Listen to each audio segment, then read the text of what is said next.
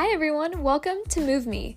Today we're going to be talking about something that I'm so passionate about, chaos. A quick backstory, I love art, I love poetry, I love music. Everything that has soul has always moved me. So, one of my favorite poets, R.M. Drake, he wrote 2 books that really stuck out to me, Beautiful Chaos and Chaos Theory. And the names immediately caught my attention. And I read them in the 6th grade, but ever since then, I've just been so captivated with not just the content in the books, but with the word chaos itself and how it applies itself and manifests itself into our lives. So, chaos theory talks about self-forgiveness, the beauty behind being you, making your mistakes, growing and changing from them. And Beautiful Chaos is, I think it's an anthology, I believe. It's filled with poems that have to do with love, loss, loneliness, and trying to find stability in a chaotic world. So the themes of existentialism and the absurd, estrangement, all of that really plays itself into this anthology.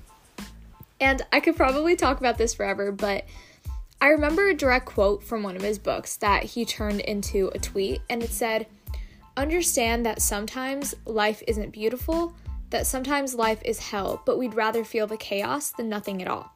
And that stuck with me so much because I think it's really funny how we chase stability, and while chasing that stability, we run into even more chaos, which is so ironic. But once we have that stability, if we ever do end up having that stability, we crave the chaos again. We want something that moves us to free ourselves from the idleness and all the boredom.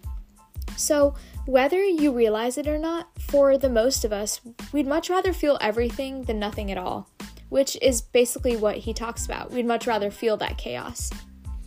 And I never really understood, and I don't think we understand the full extent of how that affects our actions and the repercussions. You know, I started shadow work and inner child healing, and I focused on figuring out why I do the things I do and why I'm stuck in specific behavioral patterns that I can't get out of, and just my toxic traits in general, and figuring out how to really get rid of them permanently. But I never took it so seriously until around 3 weeks ago, because I realized that I really needed to, and consistently going through the process of just putting everything out there, kind of analyzing all of the events that have happened to me and becoming a lot more comfortable with myself, I feel a lot more stable now. And obviously there is a long way to go, but having dealt with a lot of things I needed to, I just felt so bored. And it was the first time, I think this is the first time where I just didn't have anything to fixate over, to contemplate, or just really feel strongly about. And it just felt so boring to me. And I got to thinking that this is why people keep going back again to situations and patterns that they've outgrown, because no matter how bad it is, it's that rush that it provides them. And the excitement and all the chaos, they crave that. It's because we need that excitement. And this is why it's so hard to move forward and leave that part of you behind, because those patterns become addictive and they provide you with that temporary pleasure, So I think really carrying that awareness with you when you're making decisions or just contemplating whether to fall into similar patterns gives you a lot more insight. Are you doing this because you're bored and you need change and you're afraid to move forward because you don't know whether you'll be able to experience that excitement again? Or is it because you genuinely feel like it's the right thing to do in the situation? But yeah, that's just some food for thought, and I've been thinking about that a lot recently. And I talked about this before, but you're not going to be able to grow if you keep acting the same, if you keep repeating cycles and patterns to relive feelings and experiences, because the boredom that you feel now, having healed everything, is just a limbo period.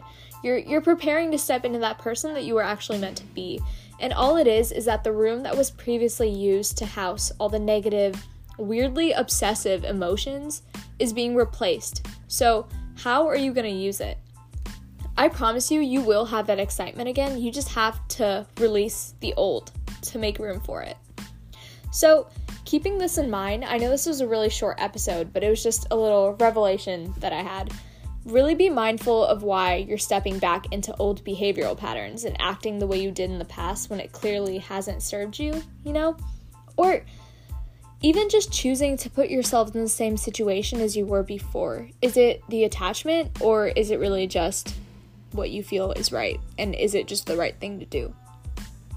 So this was a really short episode again, but I will catch you guys tomorrow, and I hope you'll tune in.